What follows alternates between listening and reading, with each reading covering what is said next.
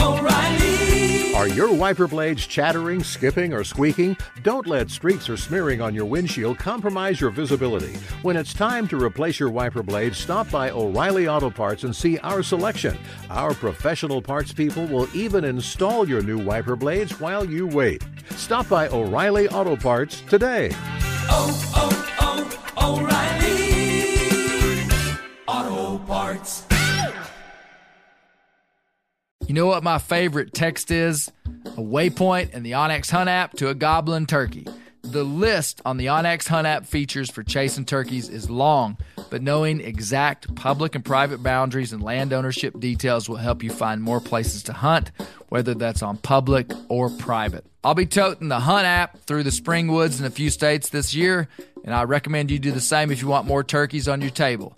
Also, onX has a special offer for you. Use code BEARGREASE to receive 20% off your membership at onxmaps.com/hunt this spring. Maui Nui is on a mission to help balance axis deer populations for the good of our environment, communities, and food systems on the island of Maui. They've shared over 126,000 pounds of nutrient-dense protein with the Maui community. Secure your spot now. Become a snack subscriber and join in helping to build more resilient food and ecosystems on Maui. Visit MauiNuiVenison.com. That's MAUINUI Venison.com and use promo code BEAR for 20% off your first order.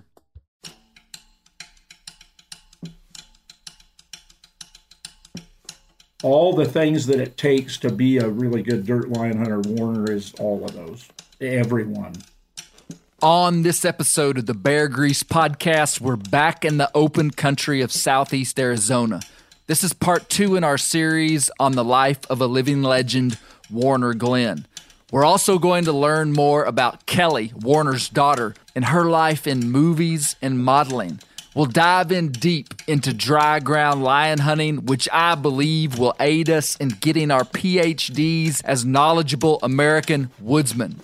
You gotta know something about dry ground lion hunting. We'll also learn about when Mr. Warner almost went to prison and how it impacted his life, including his involvement in the founding of a very influential conservation group called the Malpai Borderlands Group. You're not going to want to miss this one. I think if a person's doing what he likes to do, that's a big thing for his head and his heart both.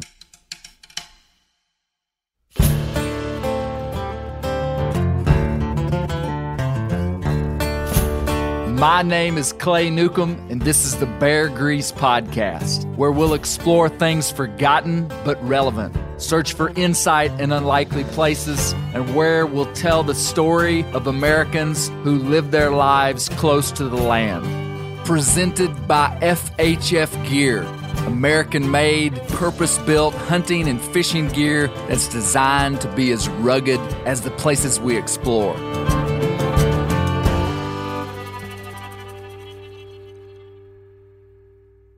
Guys, we've got an exclusive Bear Grease discount code for FHF Gear. That's Fish Hunt Fight Gear. I've been using their products for the last year, and I love carrying my gear in a chest rig or my binos in their bino harness. It's easier and more accessible than a backpack, and it doesn't get in the way when I'm riding my mule. For a limited time, you can head over to FHFgear.com/Bear Grease, and listeners to this here podcast get a discount on purchases for your FHF Gear system, and you can see how I build my gear system.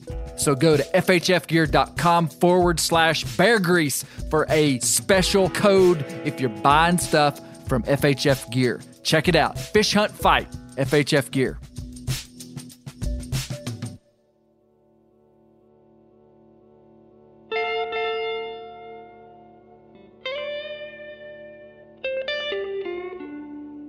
We've again found ourselves on the borderlands of the southern United States and southeast Arizona. On the last episode, we were introduced to Warner Glenn. He can see old Mexico from his house. He's 85 years old and lives the life of an authentic American cowboy with a heavy dose of mountain lion hunter. Lion hunting and ranching, you see, go hand in hand and have since this part of the country was settled by cattle ranchers. I'm going to have you ride a little one this morning called Rosalie. That's the name of the mule you're putting me on? Yeah. Rosalie. How old is this mule? That's the only problem with her. She's about 17. 17. Yeah, and it's too bad. You hate to see a mule like this get old. We walk over to a bigger bay-colored mule, a brown mule. Yeah. So this is your go-to mule. What's this mule's name? Yeah, Vivian. How old is she? I tell you, Vivian's got to be about 15 years old. This is the one you go to when you gotta. Well, usually I ride this at least every other day. I've got 3 I ride pretty regular: Bridger and Vivian and Brer. Yeah. So, and Kelly, she's got Rosalie and Pete and some of those others. When does a mule get just right in the it depends on the mule. Prime years? It depends as long, but I tell you what. As far as being gentle and trustworthy and everything, I would say like 6 or 7. Really? To where you could trust them with anybody riding them. And you can ride them at 2 or 3, but you better be ready for a little wreck if it should happen. Yes. You know, because they're just not used to everything. Yeah. And also, these mountains, I tell you, they're hard on them. Yeah. Mr. Warner threads a leather pistol holster onto his belt. He carries a .357 revolver. So every day when you're just out riding, you're carrying a sidearm? I do. And what are you carrying? Well, I tell you, you never know when you're going to need one for it. Could be some kind of a varmint. But most of these ranchers nowadays carry a sidearm. The drug traffic through here and also you never know. So it doesn't hurt to have one. Yeah. We're now out by the dog kennels. In part 1, Mr. Warner told us that he's got 16 hounds, and he told us about his best hound, Hook. What's this dog's name? This is Tracker. He's a young one. He's only a year and a half old, but he's been in on about three lines, and he's going to make it. I've really got high hopes for him. And this is Spur. Wow, he's a big old athletic dog, isn't he? He's only 2? He would beat number 2. Oh, he's the number 2 dog. Yeah. With 16 dogs scattered in front of us, we make a 5-mile loop, giving them some exercise. On our ride, we can look into old Mexico, we can see the border wall, and I'm amazed that an 85-year-old man is still going like he's 45.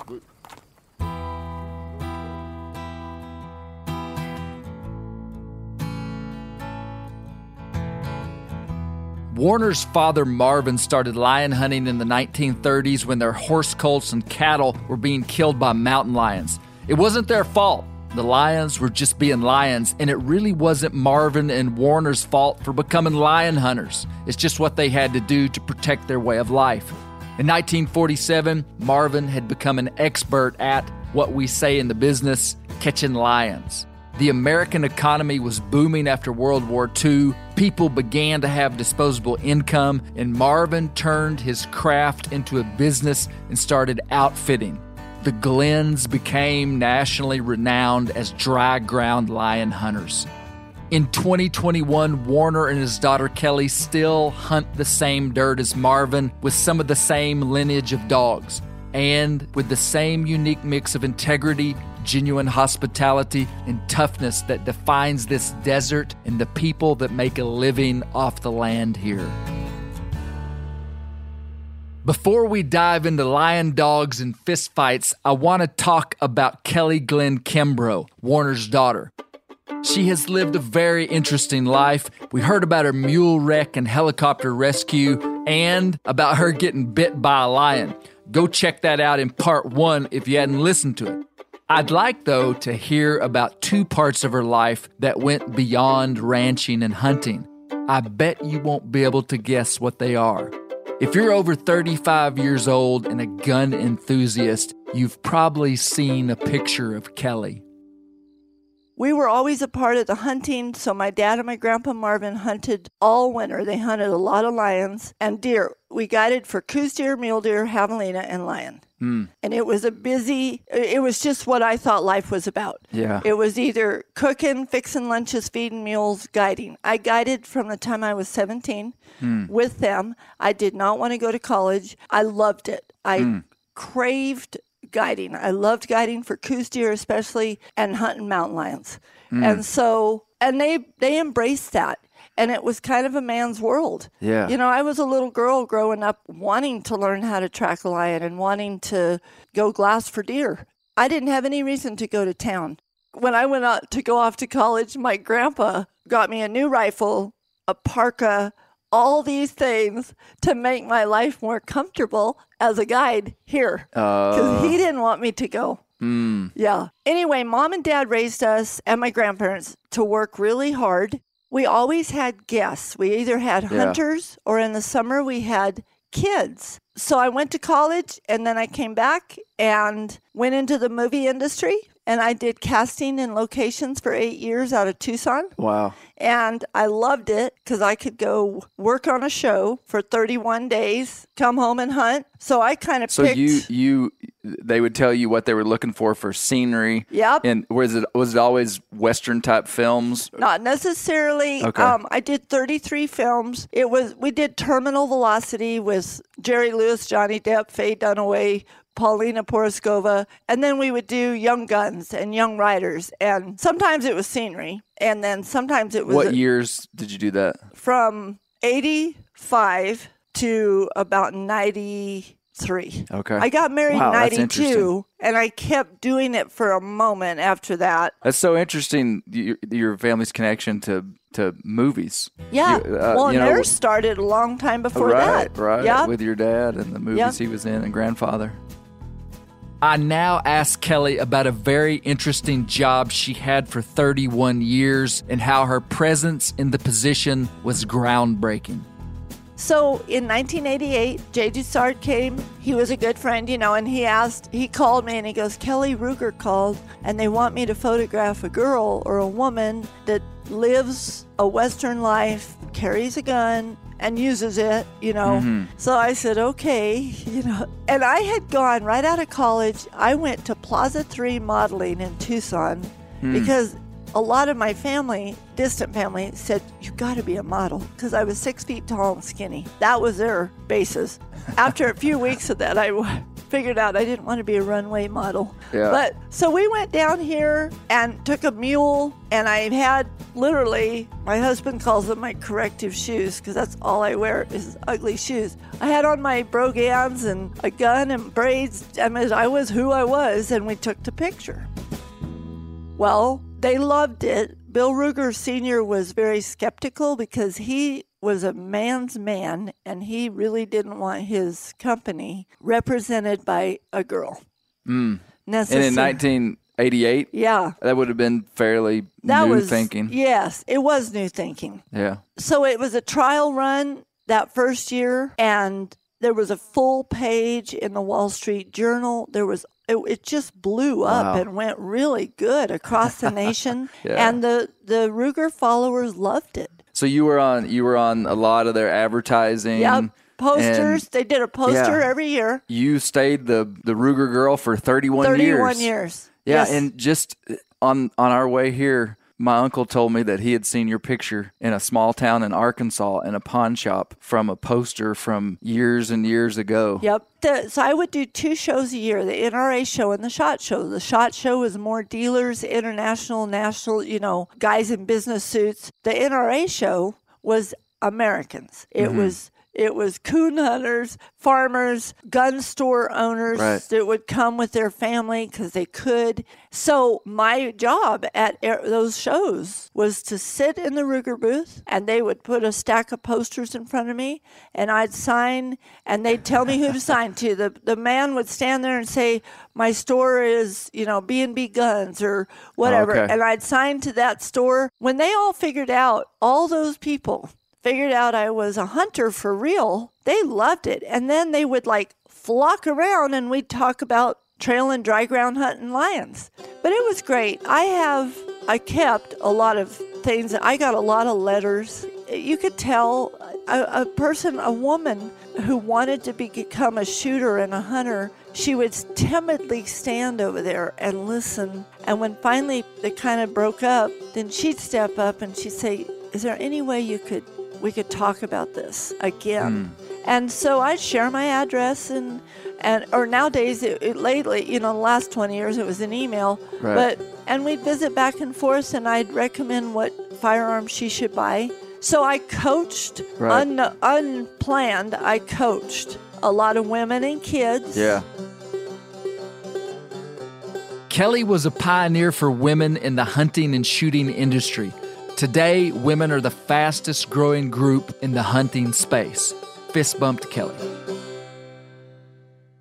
Dry ground lion hunting. We've said it over and over, and I plan to devote some time to trying to understand what this means, and I hope you'll join me. Despite your perceived interest in the topic, it's a nuanced and important cog in the wheel of North American hunting. I believe that the characteristics that it takes to be a darn good dry ground lion hunter are the marrow of American ruggedness. I'm not saying it's the only thing that carries that, but I'm quite certain that it does. Gary Newcomb instilled in me the desire to be a well-rounded woodsman and to get a PhD in woodsmanship.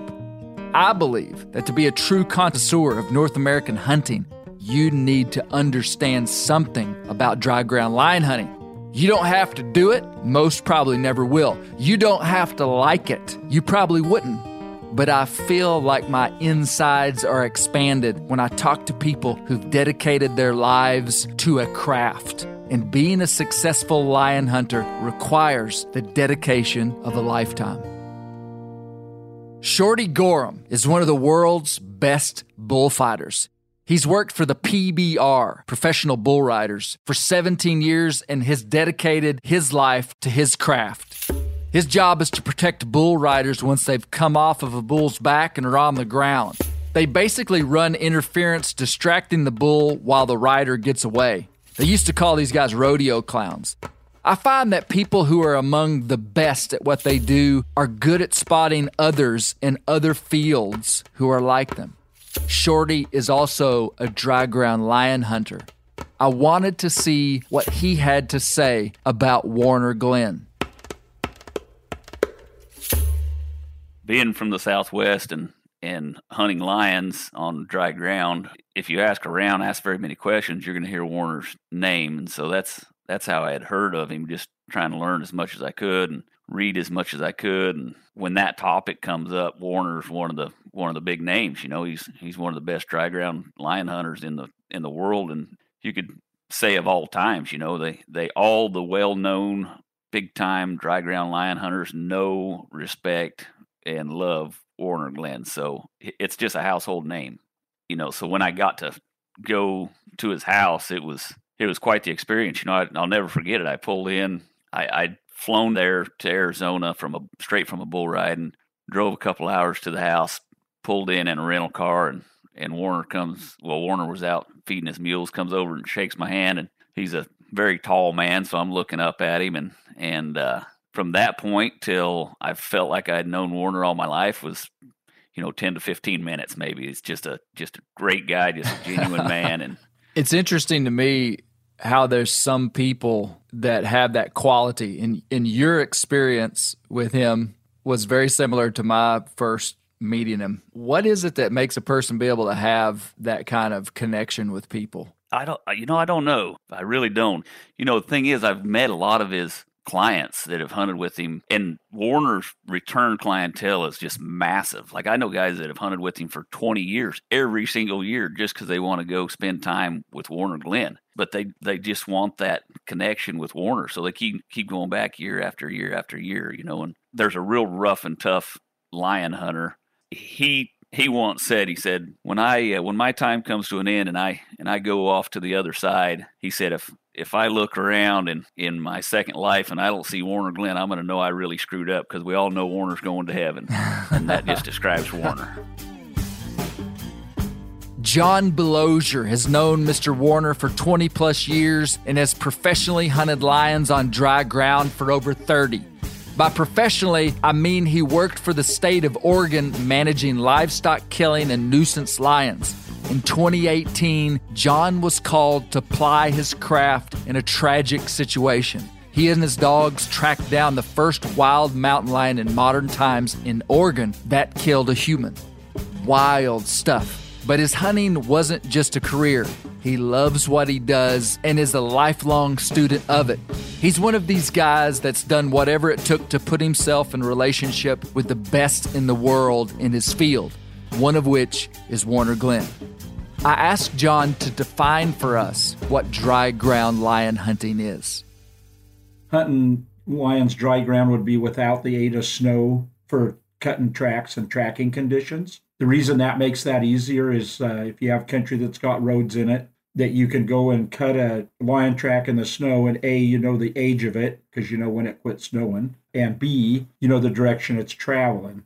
So those two things are two of the more difficult things in lion hunting, and you have both of those taken care of for you. A lot of the dry ground lion hunting that goes on in the United States is in the Southwest United States, Arizona, New Mexico, southern Utah, southern Nevada, places like that. And I guess one of many reasons it would be harder is, A, when you dry ground lion hunt, most of the time, many of the mountain ranges in the Southwest that lions live in are only accessible by horseback or afoot. So your dogs have to be free casted and be able to start a lion track on their own. Anybody that's hunted with hounds very much or even dealt with dogs very much would know that it would take a little more work to be put into your dogs to have them where they would only start a lion track, because hound dogs by their very nature kind of like to trail things, and many times there's a lot more smells out there than just a lion track. John, tell me about Warner Glenn. That's a big question. Yeah, so I've known Warner for over 2 decades. I met him in my quest to kind of learn how to be a dry ground lion hunter. That was what originally sparked Warner and I's connection and has kept that. You know, the Glenns are, I consider them family. They're very close. There's certainly not a lot of people like that. You know, Warner's a cowboy and a lion hunter and a family person. I don't really think, I spent quite a little time around him and got the opportunity to hunt with him numerous days. And, you know, there's just not a lot of people like that that have dedicated their whole life to something. And I might be a little bit off, but I believe the first time Warner started lion hunting, he was around 7 or 8 years old, and he's now closing in on 85. And that's a pretty long career as a dirt lion hunter. And there's not been any gaps to speak of in that. He was in the military for a very short time, but he's pretty well spent his whole life in those mountains, you know, in the desert Southwest mountains, chasing those things. You've hunted with a lot of people. What stands out to you? What have you learned from Warner? Oh boy, that would be I've learned a lot from Warner. I think, Clay, maybe one of the big things about that is that when you go with someone that is truly at the top of their game, which it's not hard to tell when you go do that if you have a little background in it and stuff, is Warner's just one of those rare people that, you know, dry ground lion hunting, doing the stuff that we do is a lot of work, and Warner, he still goes out that like he's hunting snakes, and that's pretty impressive, the amount of work it is and stuff. But he's just an extremely good track reader and is just really good at reading his dogs and telling you exactly what they're up to. And he's a cowboy deluxe. To travel in bad country, you just don't get any better than that. And he just, but you know, Warner, just all of the things that embody somebody to be a lion hunter. You know, he's tall and athletic and tough and can get around and just all the things that it takes to be a really good lion hunter, a really good dirt lion hunter. Warner is all of those, everyone. There are 2 overarching factors that make this hunting difficult. Number 1, it takes place in rugged regions without many roads. Lions can travel incredible distances on a daily basis, so it's got to be an extremely mobile hunt. A hunter has to become an expert at wilderness travel, and it's typically done with equines. Secondly, the arid nature of the land makes for difficult conditions for holding scent. It's really that simple. Dry ground lion hunting is all about scent. scent on dirt doesn't hold well, and it makes for some of the most difficult trailing conditions for dogs. A good dry ground lion dog is a phenomenal creature. It may just look like a scraggly old hound to somebody, but in my opinion, they're the Olympians of the hound world. In humans, our olfactory strength is minimal compared to many other animals, so it's hard for us to understand how a dog interprets the world. I think we got to nerd out for a minute to really understand the currency of the hound, which is scent. I asked my buddy Chris Powell for his insight. He's a lifelong houndsman, a former law enforcement canine handler, and the host of the Houndsman XP podcast. Here's what he had to say about scent. So scent is one of the things that is key for houndsmen, but it's also one of the most misunderstood parts of how our hounds work. And scent, it's a living thing. When an animal walks through the landscape, it is shedding cells at the rate of about 50,000 per minute. And as those cells are shed, it's coming out through they're exhaling and they're losing it that way. When they brush up against plants and vegetation, they're shedding cells in that instance too. And when you look at the composition of a cell, it's 80% water. As this animal moves through its environment and it's shedding these cells either through exhaling or it's called scurf. It's actually got a scientific name. When those cells are shed, it's called scurf. And it comes off of this animal, this living being, and it's falling onto the landscape. It acts differently in the different environments that it falls in. So when it falls in moist environment, it doesn't dehydrate as quickly. So therefore, the scent exists for a longer period of time. And when it falls into dry, arid conditions, just simple evaporation causes that scent to not be able to exist for as long. Now, in the case of dry ground, rock, those sort of things, it's a deal where if the rock's got a crack in it, the least bit of shade will actually shelter that thing from direct sunlight and arid conditions just for a little bit. And that enables a hound to be able to smell that scent that's deposited there. I asked Chris about another component of scent and trailing that doesn't involve the actual scent of the animal, but rather ground disturbance. So when an animal walks through an environment or across the landscape, he is actually disturbing natural bacteria in the soil. And he uses the combination of animal scent, the bacteria. Fresh earth has a distinct smell that we can smell as people. A dog's nasal plane and their olfactory is able to pick that up at, compounded 75 times greater than what we can. So as an animal walks across this landscape and he's disturbing leaves and he's kicking over rocks and different things like that, it's activating the natural world right there and the microscopic organisms in that. Then the animal scent falls in that same scent picture, and now he is able to develop what we call a scent picture, and all that stuff is mixed together. It's all brought together. What you're telling me is that a dog is not just trailing the scurf of a lion. He's trailing ground disturbance. He's trailing ground disturbance of where that lion's foot touched the dirt and made the ground smell different. Just Absolutely. Like if you tilled the soil, it has a scent. Yep. I heard a good analogy once comparing a dog's nose to a human's. It went like this. A human may walk into a house and smell lasagna cooking in an oven and think, man, that lasagna smells great. A dog walks into the house and he smells layers. He smells the Italian pork sausage starting to crisp, roasted tomato sauce, fresh mozzarella cheese, basil, ricotta cheese. He smells the individual components with extreme precision. If you haven't listened to episode 22, you're missing a bunch of background information that will give context to Warner's life. I'm assuming you know how a series works, and ultimately, we're in pursuit of getting a glimpse into his world. I wanted to ask Mr. Warner specifically about his hunting. Well, I tell you, it's kind of a tough old life to be a dry ground line hunter. You got to really like it. Yeah. I like being out in the country, of course, and watching those dogs work, good work, riding a good mule in that rough country. And, of course, we're working cattle a lot of probably 8 months out of the year we're working cattle, but we have those dogs year round. And if a lion comes in and kills a calf or cold or whatever, then we go and try to catch that lion. But usually the lion hunt we do, which is mostly on dry ground, and it's called that because we very seldom get snow in this country. We do it once in a while in the wintertime we'll get snow, but we do that about 4 months out of the year. We would take clients, and then the rest of the time it's just when we had a fresh kill. Either our neighbors wanted to catch one or something like that. Yeah. But that dry ground lion hunting is different because you do a lot of riding, and those dogs, before you ever pick up a track, you got to find a trail. And then you got to find which way it's going.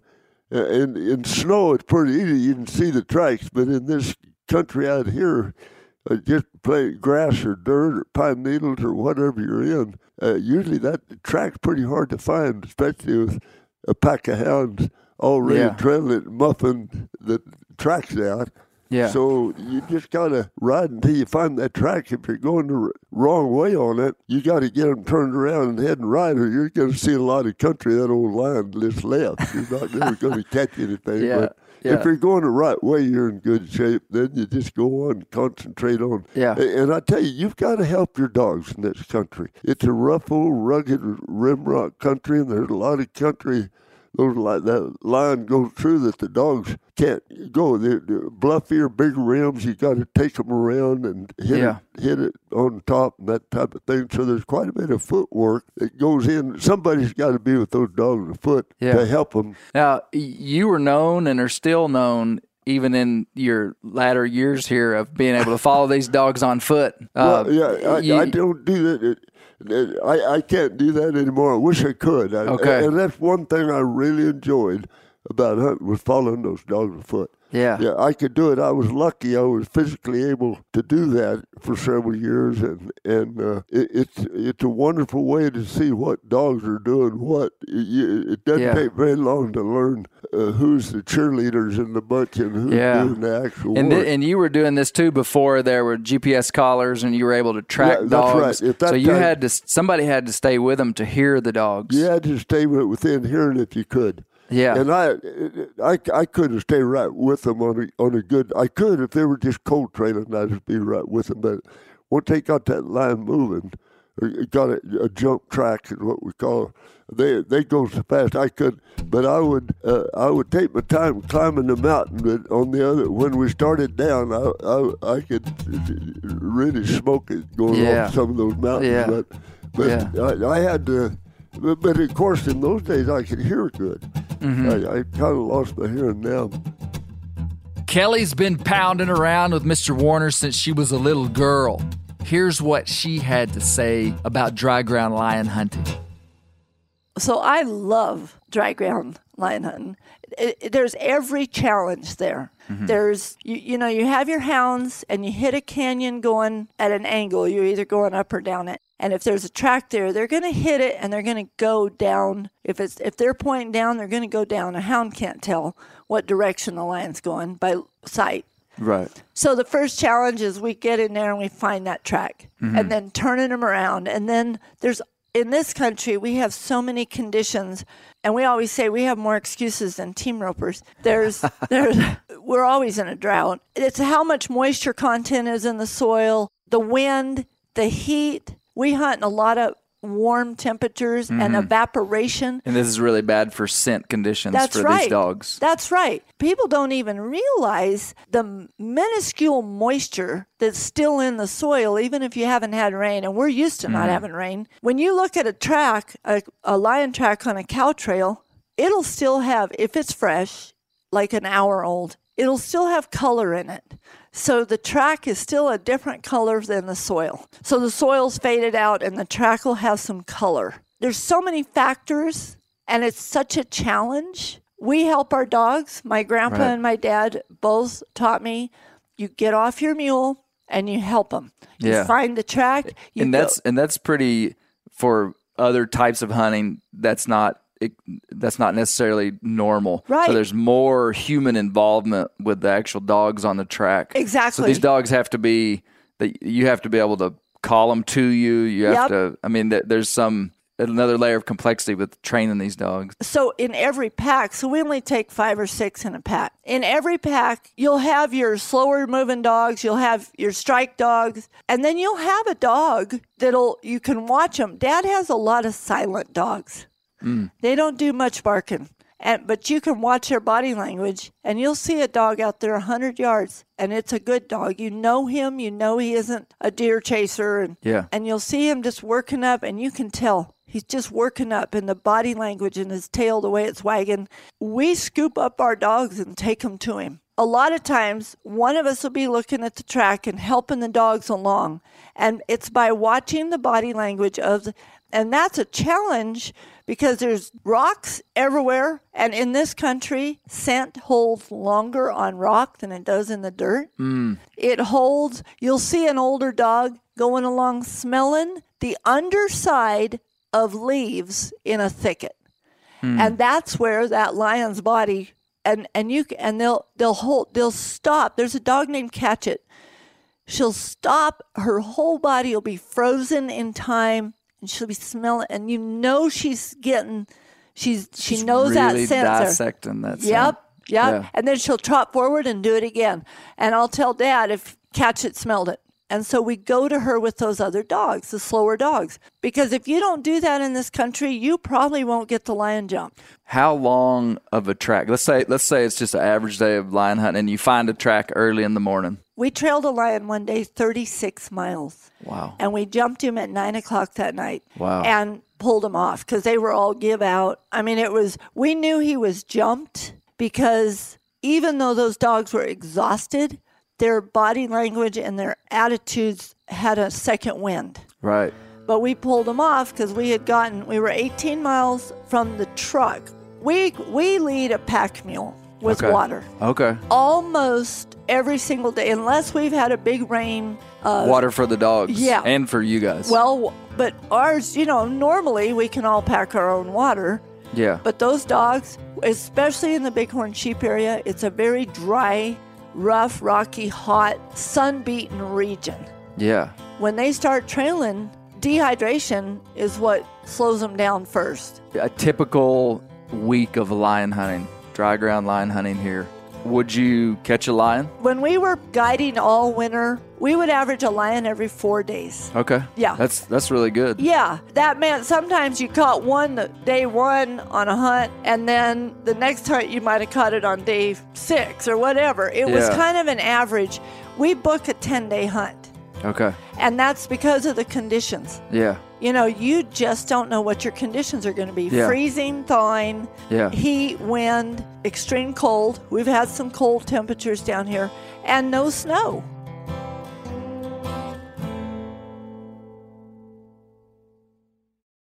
Montana Knife Company was founded by Josh Smith, one of the world's most experienced master bladesmiths. He's been making knives for 30 years. Made in the USA and manufactured locally in Montana.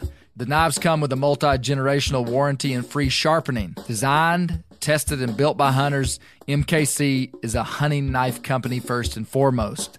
They have the sharpest knives out of the box and the easiest knives to sharpen. And that is the dadgum truth. You better be careful with them when you get them. They are sharp. MKC is a fast-growing company. They just hired their 55th employee and are looking to hire about 50 more in the next year or so. I've carried a lot of these Montana knives, and the one that I like the most is their Speed Goat, which is a lightweight hunting knife, just the right size. MKC knives sell out within minutes of being released, so head over to montanaknifecompany.com. They have new knives for sale every Thursday at 7 p.m. Mountain Standard Time, so check their website and sign up for their text and email alerts. That is the best way to find out when they have knives available. Use code BEARGREASE10 for 10% off your first order. Montana Knife Company, working knives for working people. O'Reilly Auto Parts are in the business of keeping your car on the road. O'Reilly Auto Parts offer friendly, helpful service and the parts knowledge you need for all your maintenance and repairs. If you're confused about what part you need, like what wipers are going to be the best, what replacement headlights are going to be the best, go into O'Reilly and talk to the people that work there because they're great and they're super friendly and they'll get you squared away where you walk out knowing you got the right thing. They've got thousands of parts and accessories in stock, either in-store or online, so you never have to worry if you're in a jam. Do you need your windshield wipers replaced? You need a brake light fixed? You need some quick service? They'll help you find the right part or point you to the nearest local repair shop for help. The professional parts people at O'Reilly Auto Parts are your one-stop shop for all things auto do-it-yourself, and you can find what you need in-store or online. Stop by O'Reilly Auto Parts today or visit us at O'ReillyAuto.com/MeatEater. That's O'ReillyAuto.com/MeatEater. Pay attention here because this is a hell of a good service. It's called the Wellness Company. Picture this, okay? You wake up, you got a scratchy throat, you're all congested, you got a runny nose, you got a cough, whatever. And you weigh your options like you tough it out, get sick, take time off work, try to get a doctor's appointment sometime in the next few months, wait 2 hours at urgent care and sit in a room full of sick folks. Or you open your medical emergency kit. You match your symptoms to the doctor-recommended prescription, and you start on the right meds right away. These medical emergency kits is not a first aid kit, all right? It comes with doctor-prescribed meds to treat over 39 medical issues. So, on hand, strong antibiotics for infections of all types. Plus, a doctor's easy guide so you know exactly what to take and when. No waiting to see the doctor, no waiting at the pharmacy. It's all in there. Every home should have at least one medical emergency kit. Order yours online in minutes. Your kit will be rushed to your door. Get 15% off at twc.health/MeatEater, but you got to use the promo code MeatEater. That's promo code MeatEater, okay, at twc.health/MeatEater.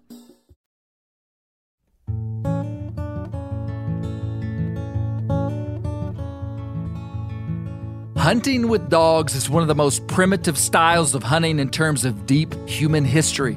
It's primitive because our connection with canines is undeniably ancient. Long before the modern politically correct trends began to regulate how humans think about and utilize animals, men and dogs were getting along just fine. The human-dog relationship is truly unique in the animal kingdom, and many attribute our success as a species to that relationship. Dadgummit, while I'm on my soapbox, I want to share something with you. I believe that the opposition to the dog thing is much deeper and significant than it seems on the surface. I believe that hunting with dogs inside the boundaries of science-based wildlife management is an integral part of the expression of being human to some people. It seems like our society is very interested in preserving people's rights to express their humanity inside of their culture and in their way, which is a good thing. I believe that by changing the rules on us about dogs and saying it's not okay anymore to use them inside of hunting is to redefine part of our humanity. Hound hunting certainly isn't for everybody, and yes, there are some rugged parts of it that many people aren't used to, but we're not asking them to participate. If my conscience doesn't condemn me and it's inside the boundaries of the law and the activity that I'm participating in actually helps wild animals and preserves wild places, don't try to take it away from me because it condemns your conscience. That's the only thing I'm asking people to consider. Man, here we go. I gotta say it. I'm sorry, guys. And for the odd hunter that says that hunting with hounds isn't fair chase, man, I've got a few questions for you. What are your thoughts on the use of optics that give a person amplified supernatural vision?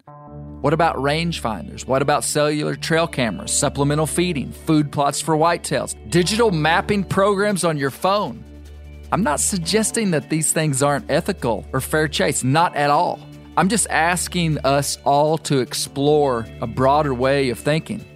Please hear my heart inside of this. My intent is not that this conversation would divide us, but it would actually rather unite us as hunters and allow us to see through the eyes of our brothers and sisters that live life differently and do things different than us. I said all that to say, it was a long way to get here. I wanted to ask Mr. Warner about his dogs. If you're a hound or dog person, you'll enjoy the Nerd Out. But if you're not, you're being brought into an intimate conversation if you'll listen. But I tell you, now I have mostly tree and walkers. And I'm not saying they're better. I don't think they're better cold trailers or strike dogs or even tree dogs. But they're fair at all of that. And they're really good catch dogs. They're pushers. Once they get a quarry jumped and running, boy, they're fast on the track. They're fast on the track.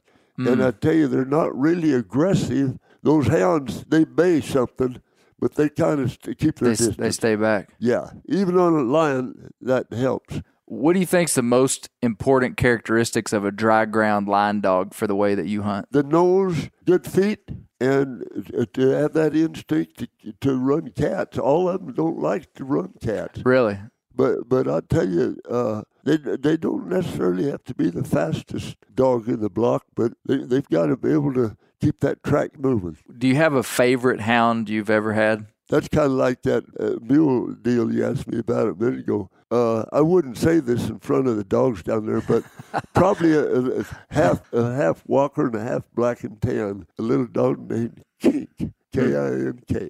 He was probably one of the smartest dogs I ever had in my life. And he'd go getting something. He could do it all. He was a strike on the track. He could cold trail. He was good in the bluffs. In this country, you got to have a dog that's not afraid of heights. He's got to be good in the bluffs. Yeah, he's got to be able to climb and navigate. That's right, and take some chances. You don't want them reckless. I mean, the words they're jumping off the 40-foot bluff or something. I mean, nothing. But you want them to, if they come to a 10-foot drop, you want them to pile off that sucker and keep going. Yeah, you know what I mean. And most of them, some of these.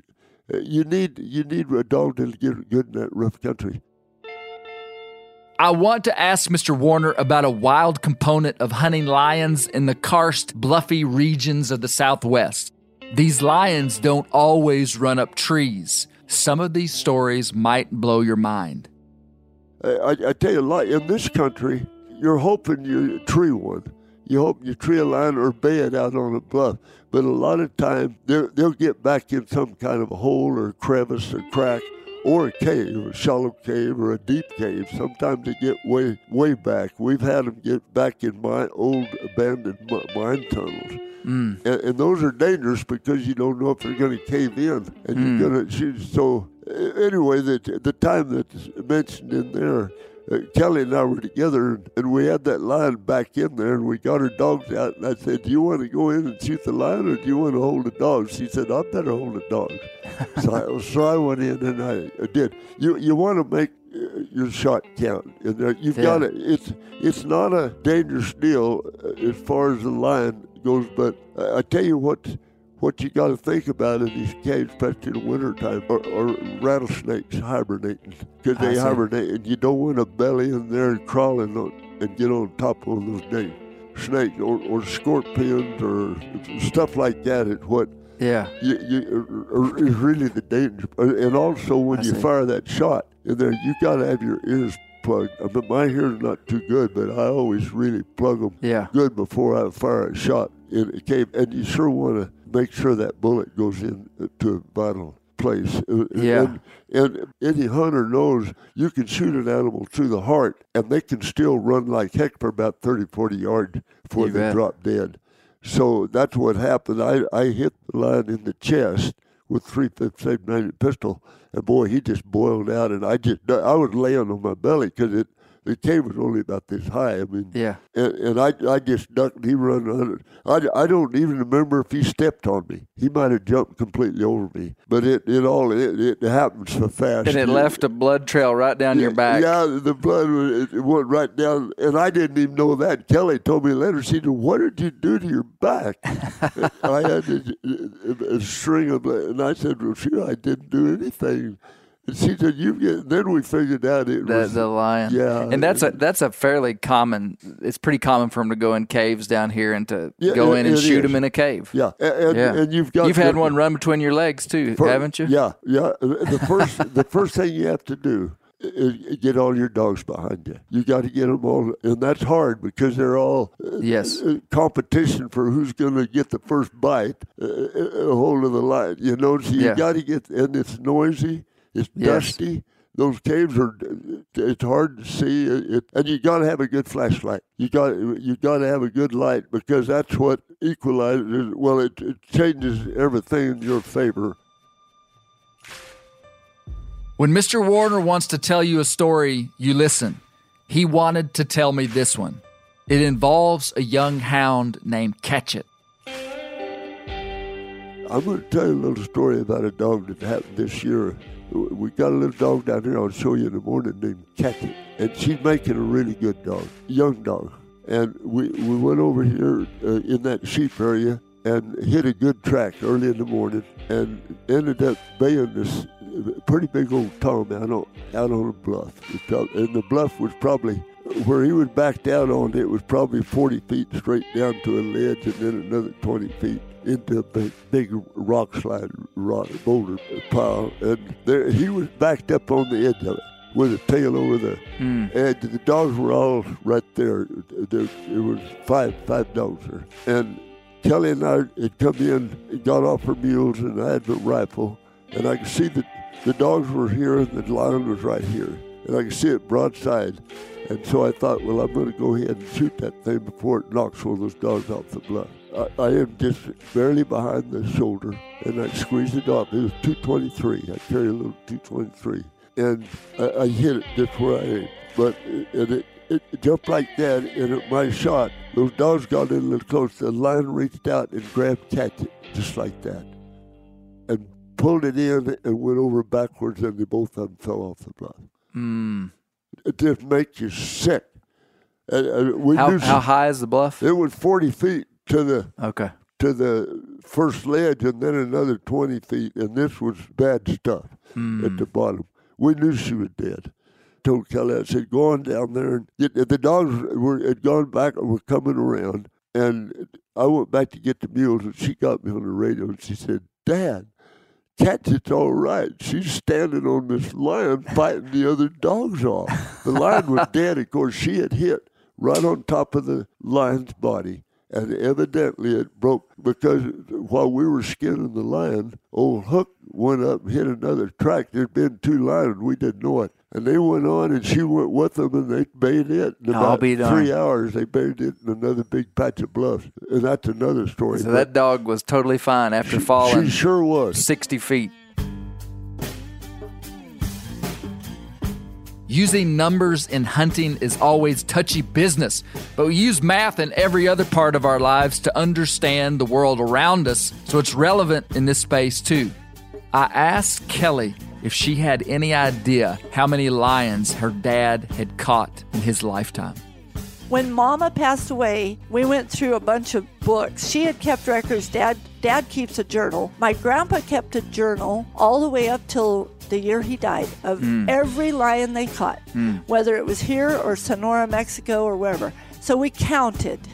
There's a certain date that they had caught their 500th lion, and he documented that. Wow. Then we went on through all of everybody's accounts, and I compared. If Wendy wrote, my mom Wendy, if she wrote down they caught a lion in Hog Canyon on December 12th, I made sure that I didn't report the same lion out of Warner's Journal. I see. We were honest. I had two women help me. We went, and right now we're at about 1,200 lions. Wow. Yeah. And that's the ones in the sheep area, the depredating. That's a lot of lions. It is for a lifetime. When I hear a huge number of animals harvested, my mind doesn't think of a tally mark or hides on a wall.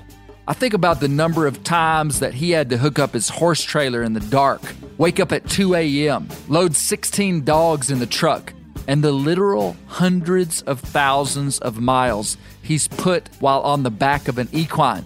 And I'm not throwing that big number around lightly. Let's do some more math. Mr. Warner has lion hunted since he was 6 years old. As a conservative estimate, he's ridden on average 2,500 miles per year for the last 70 years of his life. And that's 175,000 miles. And he's still counting. He rides every day. I now want to ask Mr. Warner about how they've been involved in some meaningful ways to preserve the open country of the Southwest. This is some legit conservation. Tell me about the Malpai Borderlands group. I tell you what, there was a fella here, a good friend of mine named Drummond Hadley, that bought a ranch over here in New Mexico, a big ranch, and he bought it from it was owned by Nature's Conservancy, and they were looking for somebody to buy it to keep it in a viable ranch and not develop it. And they didn't want to sell it to somebody that was going to break it up in 40-acre parcels and that type, sell on sites. Yeah. They wanted to keep it as an open country ranch, as a operating cattle ranch. And they got to talking with Nature's Conservancy people, and they met us. And they said the ranchers ought to get together and form a group to keep this country open and get to where we could buy conservation easements on some of the deeded land on these ranches to keep from subdivision out is what we've been trying to do. Yeah. So that's what got us together. It was trying to keep these ranches in ranching and not 40-acre parcels. Very interesting stuff. Mr. Warner and his wife, Wendy, who has since passed away, were some of the founding members, and Mr. Warner is the director to this day. Here's the scoop. The Malpai Borderlands Group is a 501c3 nonprofit that was started in 1991 as the relationship between ranchers, the federal government, and some environmental groups began to deteriorate. They work with private landowners, government agencies, and nonprofit organizations to help manage over 1 million acres of unfragmented land in southeast Arizona and southwest New Mexico. The group says, quote, "Our goal is to restore and maintain the natural processes that create and protect a healthy, unfragmented landscape to support a diverse, flourishing community of human, plant, and animal life in our Borderlands region. Together, we will accomplish this by working to encourage profitable ranching and other traditional livelihoods while we sustain the open space of our land for generations to come." End of quote. This is a summary of what these guys do and have done. They've helped acquire conservation easements on 78,000 acres of private land. This basically means that private landowners choose to put limitations on what can be done with their land, like it can't be subdivided when it's sold. Since 1994, 75,000 acres of land have been involved in prescribed fire, which is an important part of what the group originally promoted for ecosystem health. Over the last 20 years, the Malpai Group has been involved in efforts aimed at making the protection of endangered species in the area more compatible with rural livelihoods. In cooperation, their efforts on behalf of the jaguar, the leopard frog, the long-nosed bat, the ridge-nosed rattlesnake, among others, has resulted in a more secure future for these animals, as well as for the landowners whose livelihoods help maintain their habitats. Here's a great quote that demonstrates the influence of the organization. Quote, "Perhaps as important as any single thing we have accomplished, it's the fact that this small group has had significant influence on the way that ranchers, the environmental community, the government, and the public perceive conservation and ranching today. The focus is moving away from confrontation, regulation, and litigation toward finding common ground and working together, using the best available science, working at the level closest to the ground, and exhibiting real stewardship." End of quote. What you seem to be able to do, and you were able to work with a lot of different groups, Mr. Warner. We had to. And it was a pleasure. I tell you, Nature Conservancy was a big one to help us get to know the right people, and not only with the environmental type people, but the agency people, Forest Service, the BLM, the state land. Yeah. The Fish and Wildlife Service, all of those have something to do with all this country. So if you can get all those people together and agree on keeping it open and keeping it the way it is, I mean, for hunters, for ranchers, fragmentation, we're trying to keep it open, being fragmented. You know, tell me if this is a true assessment, and this is partly what I read inside of your book, is that, and this book was written about you. You didn't write the book, but the author, Ed, said that you had a lot of tact and wisdom in working with all these different people to bring it in with a lot of people. Maybe some of these groups would have naturally been in conflict with one another, but you were able to say, hey, we're really all on the same team here. And you were able to bring a bunch of people together for a purpose, which was, quite a feat. I was part of it. But I tell you, we had some other players, our neighbors, some of these ranchers were better at that than I was. But I helped any way I could. Yeah. And we would have, we had the head of the Forest Service, the head of the BLM, the head of all the Fish and Wildlife Service come from Washington. And we'd put them on mules. That's where I came in. I'd put them on a good mule and take them to the top of these Pellucea Mountains and show them what we were talking about. We were part of it. We hosted a lot of it because we had the facilities here to hold meetings, and also we could feed groups of people that come in. And we didn't wine them and dine them trying to make them. We just kind of rewarded them for taking the time to come and look. Yeah. And I tell you, we got a lot done. The fruit of success almost always grows from the seed of failure, and sometimes that part of the journey is overlooked. An influential event in Mr. Warner's life took place in the early 1980s, long before the success of the Malpai Borderlands group, and I want to see if Mr. Warner is open to talking about it. You got in a tussle with one of the border agents. Yeah, I did. Did that change the way you saw that you needed to deal with people? Can you talk to me about that? Why, sure. Yeah, you bet that did. Just tell me tell me the story, and then tell me how it affected you. I had a pretty volatile temper when I was younger, and a lot of stuff I did then that I wouldn't do nowadays. Yeah. I'd get my butt kicked nowadays. But anyway, I don't know. You still look pretty wiry. That fellow was out of line. No doubt about it. He told me what he could do and anywhere he wanted on my needed land, and I couldn't do anything about it. And I told him I thought I could, and he said, well, you sure can. So I did. But anyway, it got me in a big trouble. One thing about it, he was a federal uniformed officer. Mm-hmm. I darn sure took him to the ground and rubbed his head in the dirt. I mean, it was just a... How old were you, Mr. Warner?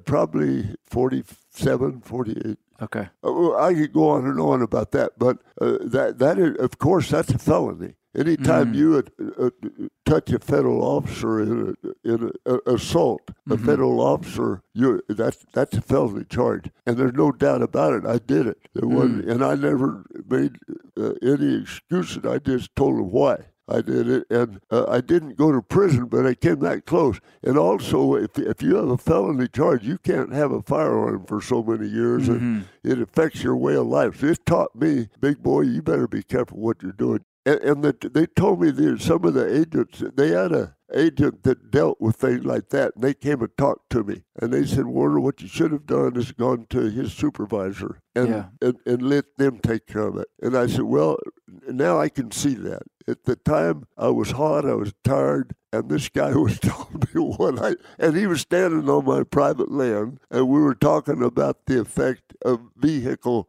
traffic over my private land where there was no roads. Right. I just figured that in my way of thinking right then, I had a right to protect my property too. Yeah. But he wasn't a federal. I was in the wrong, no doubt. Yeah. But so was he, and well, the way it turned out, I didn't go to prison, and they shipped him out of here. Yeah. And it was a thing that I wished I'd have gone about a different way. Well, but what I take away from it is that later you became very skillful in dealing with these people. And that event changed the course of kind of who you were and how you worked with these people. Absolutely. Yeah. And really, I respect the law enforcement. Yeah. 100%. I really, there are some guys in law enforcement that probably don't deserve to be there, but by and large, I back those guys.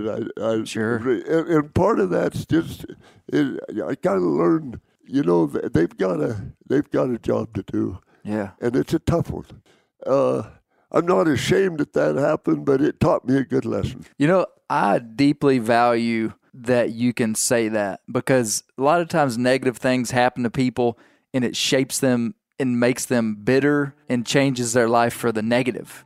But what I respect about your character is that you can own up to it, I think it changed you for the better. I'll tell you a little. I went up and told Daddy about it because I knew he was gonna find out. And he sat there and listened, didn't say anything. And after I was through telling him, he said, "I didn't know it was against the law to hit one of those bastards."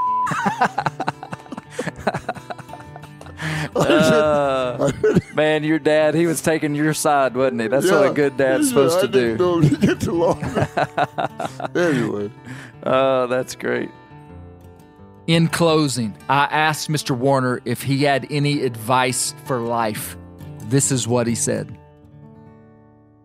I tell you, it really doesn't pay you to worry about a lot of stuff, because just go ahead and do your best at what you're doing, and don't let things get into your brain that's going to worry you. And that's hard to do. That's hard not to worry about, especially if it's family-oriented. And other than that, just kind of eat as healthy as you can and stay active. Yeah. Don't sit on your butt. You work very hard, don't you? As hard as I can. Yeah. It's not very hard anymore. Well, I know tomorrow morning you're planning to get up at 4 a.m. Oh, yeah. And I know this evening we were with you and you worked till dark. I mean, that's a pretty long day that you're putting in, which is probably pretty average for you. Yeah. I try. I tell you, in summertime, I try to take an hour's nap in the middle of the day. Okay. After lunch or something like that. But as far as advice, just eat well and, of course, leave any of the substance abuse out of your. I don't think a guy needs to smoke. He darn sure doesn't have to use alcohol in excess, and then just do what you're happy doing. I tell you, I wouldn't. You can make a lot more money if you're interested in monetary type reward, doing something besides hunting and ranching. I mean, but I'd love to do it. I mean, it's something that I think if a person's doing what he likes to do, that's a big thing for his head and his heart both. Why do you love doing what you do? What is your reward for the kind of lifestyle that you live? Oh my gosh. Well, it's very few people that get to be out in the Lord's creation every day. A lot of people never have the chance to even think about what I see during the day's time. And I pray, and it does you good to pray. Mm-hmm. I tell you what, it does you may not get what you ask for, but it sure, at least you know you've done everything you can. But there's darn sure something created the world we live in. Yeah. I mean, just think about what happens. I mean, the sun, the moon, and things that are tied to the tides and the oceans, the landscape. A little fawn born, and that little sucker jumps up in a little while and goes to looking for a nipple. You know what I mean? Mm-hmm. That's something that the Creator figured out, and we haven't figured it all out yet. Sequences of words strung together in English communicated through human vocal cords only carry so much weight by themselves. However, when those words are connected to a robust life, they have the power to truly impact us. I don't have a lot to say in closing other than I cherish the opportunity to know people like the Glenns. On a personal level, I was deeply impacted by Mr. Warner's humility and how he carried himself despite his accomplishments, which could so easily be translated into pride.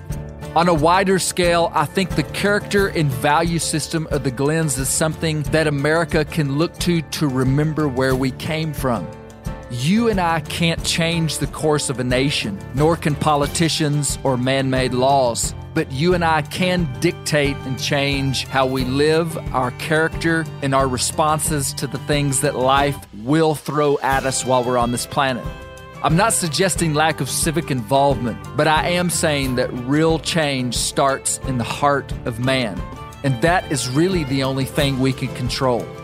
I love dry ground lion hunting, mules, and hound dogs. I love everything that the Glenns have done for conservation. But what I mostly took away from them was deeper and almost indescribable. Long live the open country of the Southwest and the wild beasts, the cowboys, and the lion hunters that inhabit it. I can't thank you folks enough for listening to Bear Grease. We'll have one more podcast that will involve Mr. Warner.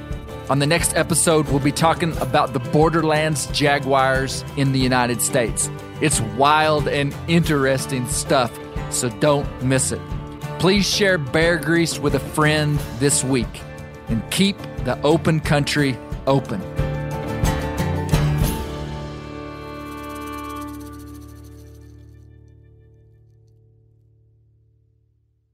Maui Nui is on a mission to help balance axis deer populations for the good of our environment, communities, and food systems. On the island of Maui, they've shared over 126,000 pounds of nutrient-dense protein with the Maui community. Secure your spot now. Become a snack subscriber and join in helping to build more resilient food and ecosystems on Maui.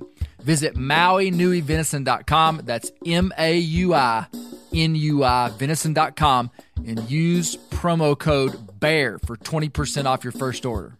This show is sponsored in part by BetterHelp. Around New Year's, we get obsessed with how to change ourselves instead of just expanding on what we've already done right. Maybe you finally organized one part of your space and you want to tackle another. Or maybe you're taking your supplements every morning and now you actually want to eat breakfast. In the last year, I've been more diligent about going to the gym on a regimented schedule, and it's made a lot of difference in my life. Therapy helps you find your strengths so that you can ditch the extreme resolutions and make changes that really stick.